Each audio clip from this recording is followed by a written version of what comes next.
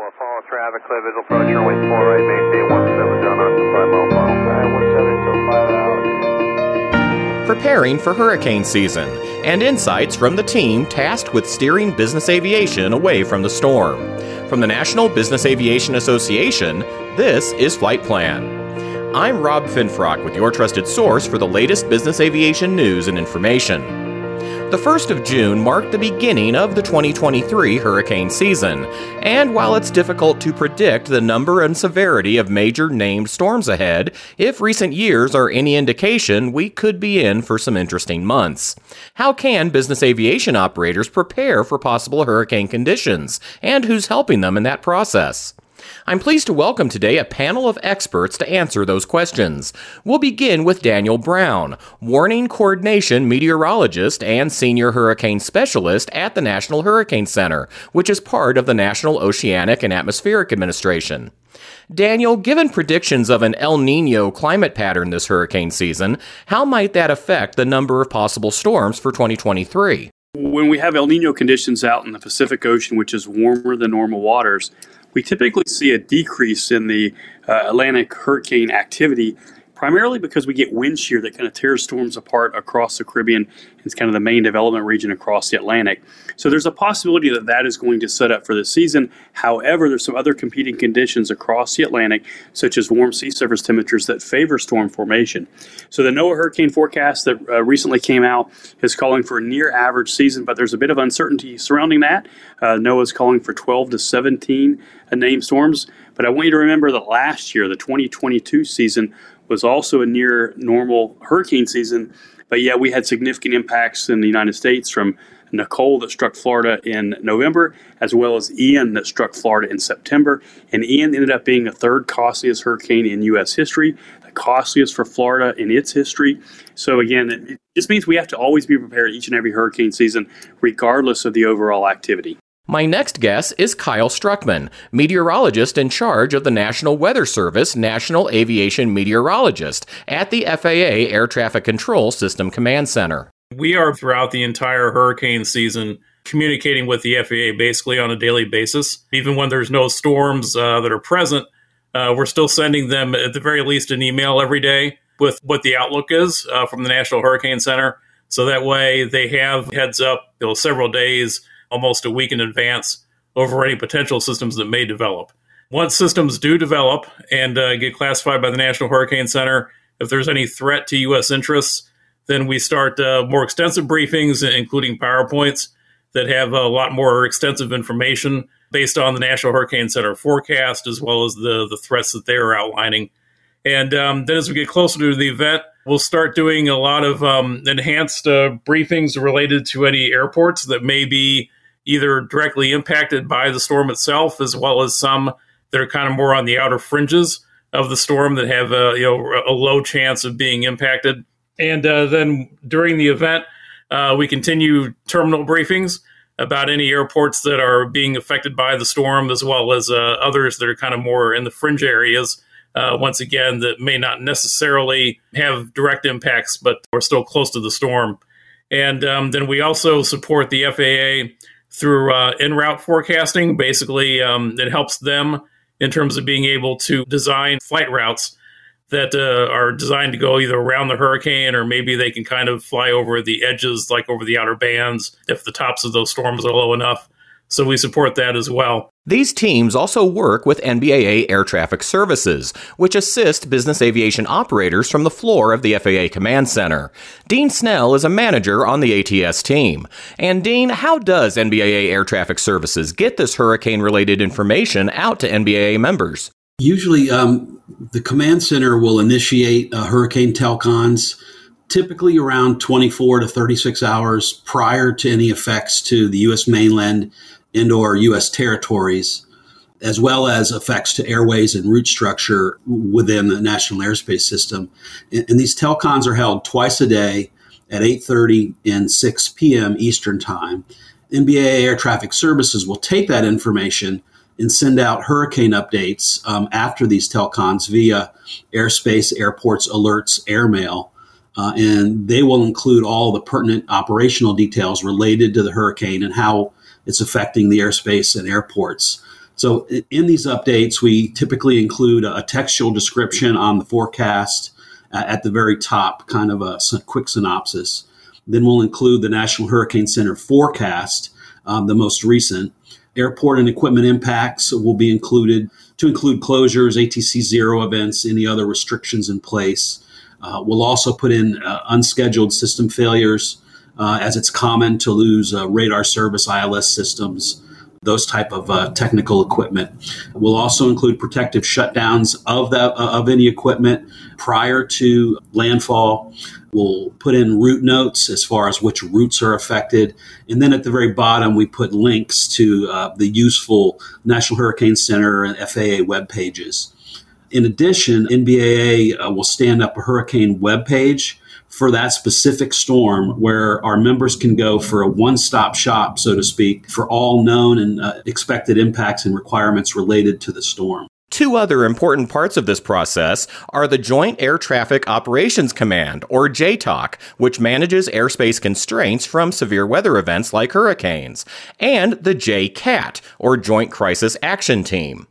Here to tell us how the JCAT fits into this system is Thomas Kopp, FAA Air Traffic Organization System Security Operations Team Manager for Crisis Response and Emergency Operations. The Joint Crisis Action Team is part of AJR2. We are a surge component of the JTOC. So during the hurricane season and even up leading to it, we're in concert with the weather folks. We're monitoring the area. We're looking online, seeing what systems may develop out there, and just keeping an overall general eye on the potential impact of the national airspace system. So as we identify a system that comes in, we will start kind of an enhanced reporting process.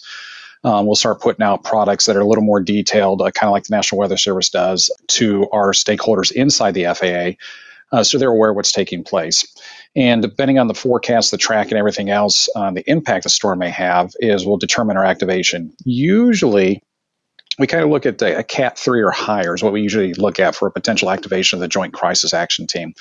And once that team is actually activated, that's when we pull that event completely off the operations floor, and then we will take it into our emergency management center to just handle that specific event going forward. Now, keep in mind, a Cat 3 is our threshold usually, but a Cat 1 or a 2 doing 4 miles an hour can do a lot more damage than a Cat 3 running 15 miles an hour. So we have to take each storm in stride on where it's going to hit, where its impact's going to be, and how much damage it can potentially do to the NAS. More of our discussion in a moment after this word from NBAA. NBAA Flight Plan listeners, your podcast is ready everywhere.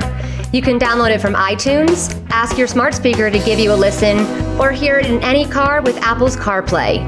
NBAA Flight Plan, available anytime, anywhere. We're back now with Daniel Brown, Dean Snell, Kyle Struckman, and Thomas Kopp, and our discussion about hurricane forecasting and readiness planning from the FAA Command Center. Thomas, once a storm passes, we typically see some kind of emergency response operations in play, either on the ground or in the air. When dealing with a situation like that, is it common to have prior permission required guidelines when flying to these areas to help manage search and rescue operations? Not necessarily PPR. Usually we'll start with an ACA, airspace coordination area, and then take it into a TFR, so a temporary flight restriction. The ACA will put out there just to kind of let everybody know, hey, look, there's going to be search and rescue aircraft flying around here. Keep your head on the swivel, be safe and be sound. And then depending on the amount of search and rescue that's taking place, we will usually use the TFRs as a surgical tool so the search and rescue aircraft can get in where they need to go. The PPR process would take place depending on the airport, that maybe an airport was damaged significantly. Fort Myers would be a great indication of that during the system last year, where they were down and they were only taking recovery aircraft only. So they established a PPR system basically to make sure that they weren't getting flooded with aircraft inbound and everything else. They could handle what they call the minimum on ground requirement to get aircraft in and out, but not have aircraft sitting on top of each other, and also keep the flow going in. So the PPR system does play important, but it all depends on what airport we're using, or if there was an airport that was significantly impacted during the storm's crossing of the landmass it was at. I see. So when does the JCAT typically stand down following a hurricane? There is kind of a defined process to it. So we have readiness levels that we go through, depending on what technical operation sees, and they go to Delta and steady state. It all depends on when we're at. If we're in a assessment process of what's been damaged, or if we're in the recovery mode, so restoration or recovery. Traditionally, the JCAT, once the system pulls through, it's cleared out, there's not a lot of impacts taking place, we will traditionally slowly roll the JCAT back and transition those duties back onto the floor. But if we have folks that are forward deployed that are assisting those state EOC air operation branches in coordination of airspace issues, then there is potential we may stay active a bit longer just to make sure we're giving support to our team that's forward helping those states out. So it's really kind of a mix of when we would deactivate. There's some criteria that goes into it, but there's no true on-off switch that says, okay, we've met this threshold, we need to turn off. It all depends on what is taking place because each storm is unique and each storm's impact to the NASA is unique. There's obviously a lot of technology and human effort that goes into this process, but tracking hurricanes is still an imperfect science. Daniel, what resources do you recommend for flight operators to use when pre-planning for a possible hurricane and/or tropical storm? So if you go to the National Hurricane Center website, which is hurricanes.gov, we issue products every single day during the hurricane season. These are our tropical weather outlooks. They're going to look at where systems could form, where they might head over the next 7 days for those outlooks. And then once a system actually forms, once we have a tropical depression or storm, we start to issue forecasts on that.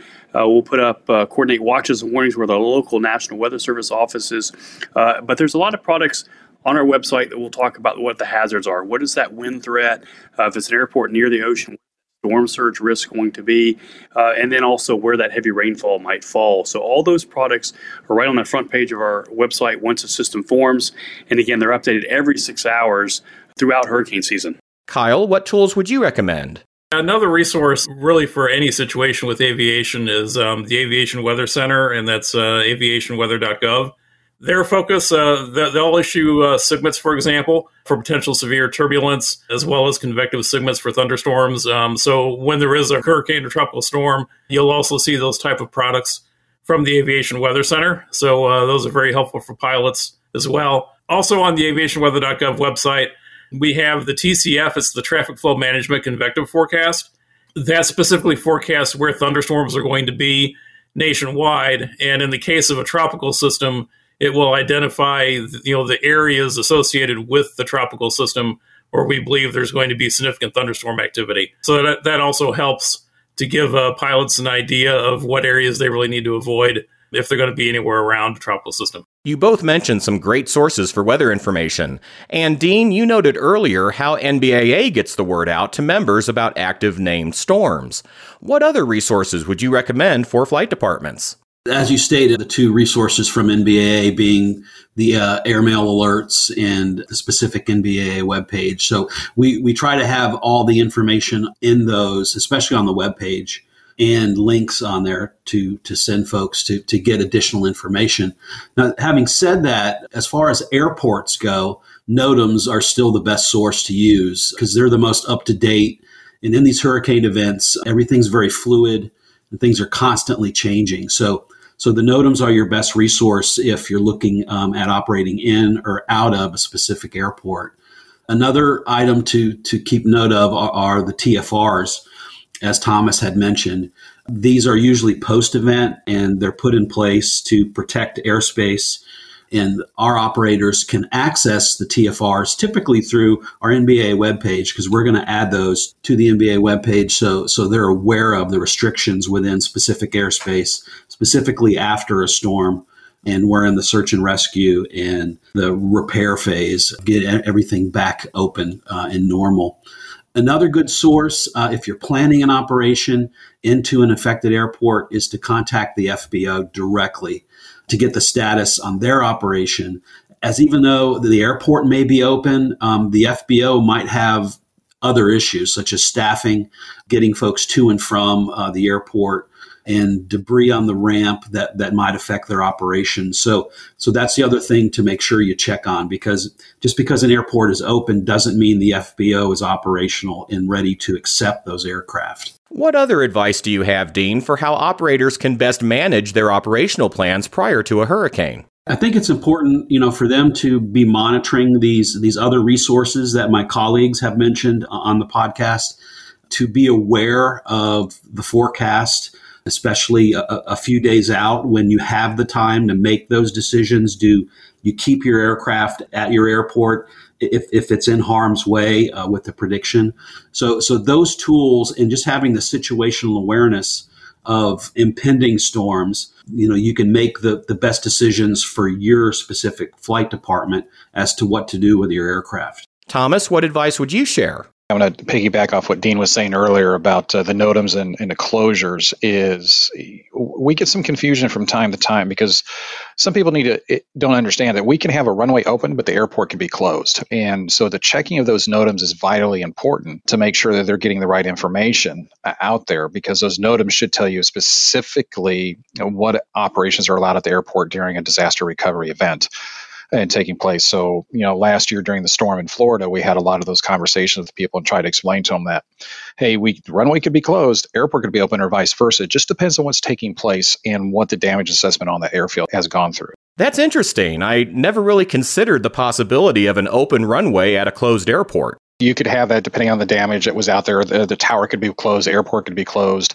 but the runway may be open and being used in a UNICOM environment, basically an uncontrolled field where they're bringing those search and rescue aircraft in to get there. And even more so if the runway is damaged to a point where they can only bring helos in. Going back to the NOTAMs, I know it can be confusing for some flight operators when an ATC 0 NOTAM is issued, which means usually it's the tower and or an up-down tower TRACON that are running ATC 0, but the airport may still be open. What most folks don't think about, but is certainly pertinent, are the controllers need to be protected and out of harm's way as these storms approach. So it's very common to see the airport FAA facilities go to ATC 0 as the storms get closer to the region. It necessarily doesn't mean the airport's closed, but there is that difference between an airport closure and ATC 0. Another item is we at Air Traffic Services have the wealth of information right there on the ops floor. We take advantage of the fact that we're on the ops floor, that the National Weather Service representatives are there. All of the NTMOs and specialists and managers are on the floor. And then the JCAT as well. When the JCAT is initiated, they're always there in the Emergency Management Center, but we have access to them if we have specific questions regarding, say, TFRs and or airport recovery. So it's a wealth of information at our fingertips, and we're able to send that information to our members as the fluidity of the event changes. Great point, Dean. Daniel? It's always good to have a plan. I know with aviation, I'm sure it's much more complicated and more difficult. But again, if there's a hurricane threat, having that plan, know what you need to do is so vitally important. And one thing you should probably learn too is whether or not your resident, the airport, whether it's an evacuation zone and whether that might impact what those plans might be. If you own property along the coast, you're going to want to know if you live in that hurricane evacuation zone, because that's where we worry most about storm surge. And that is often the deadliest risk in hurricanes. But again, it can also do a lot of property damage as well. So if that airport is close to the coast in a storm surge zone, it's going to be a good idea to have ways for you to evacuate your aircraft and get them out of harm's way as well. So again, find this information out before the storm threatens, and then develop a plan that you can take action and save not only your life, but your property as well. Indeed. Kyle, what advice would you like to share? Always be vigilant. Always be watching the National Hurricane Center, for example, for outlooks and forecasts to try to get a heads up as much as possible what might be occurring several days down the road, and plan accordingly. Just to review some of the links mentioned in this podcast, visit the National Hurricane Center webpage at hurricanes.gov and the National Weather Service's aviation weather site at aviationweather.gov.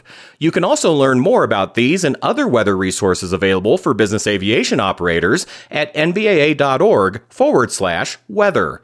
And visit nbaa.org/ATS to find out how NBAA Air Traffic Services works for business aviation every day from the floor of the FAA Command Center.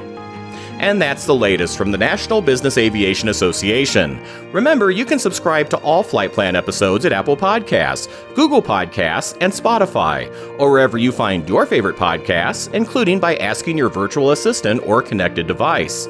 Of course, you can also download Flight Plan directly from nbaa.org. I'm Rob Finfrock. Thanks for listening, and be sure to join us next time for a new episode of Flight Plan. Right base, sending out 3500. We got him inside. We're still on 170 coming.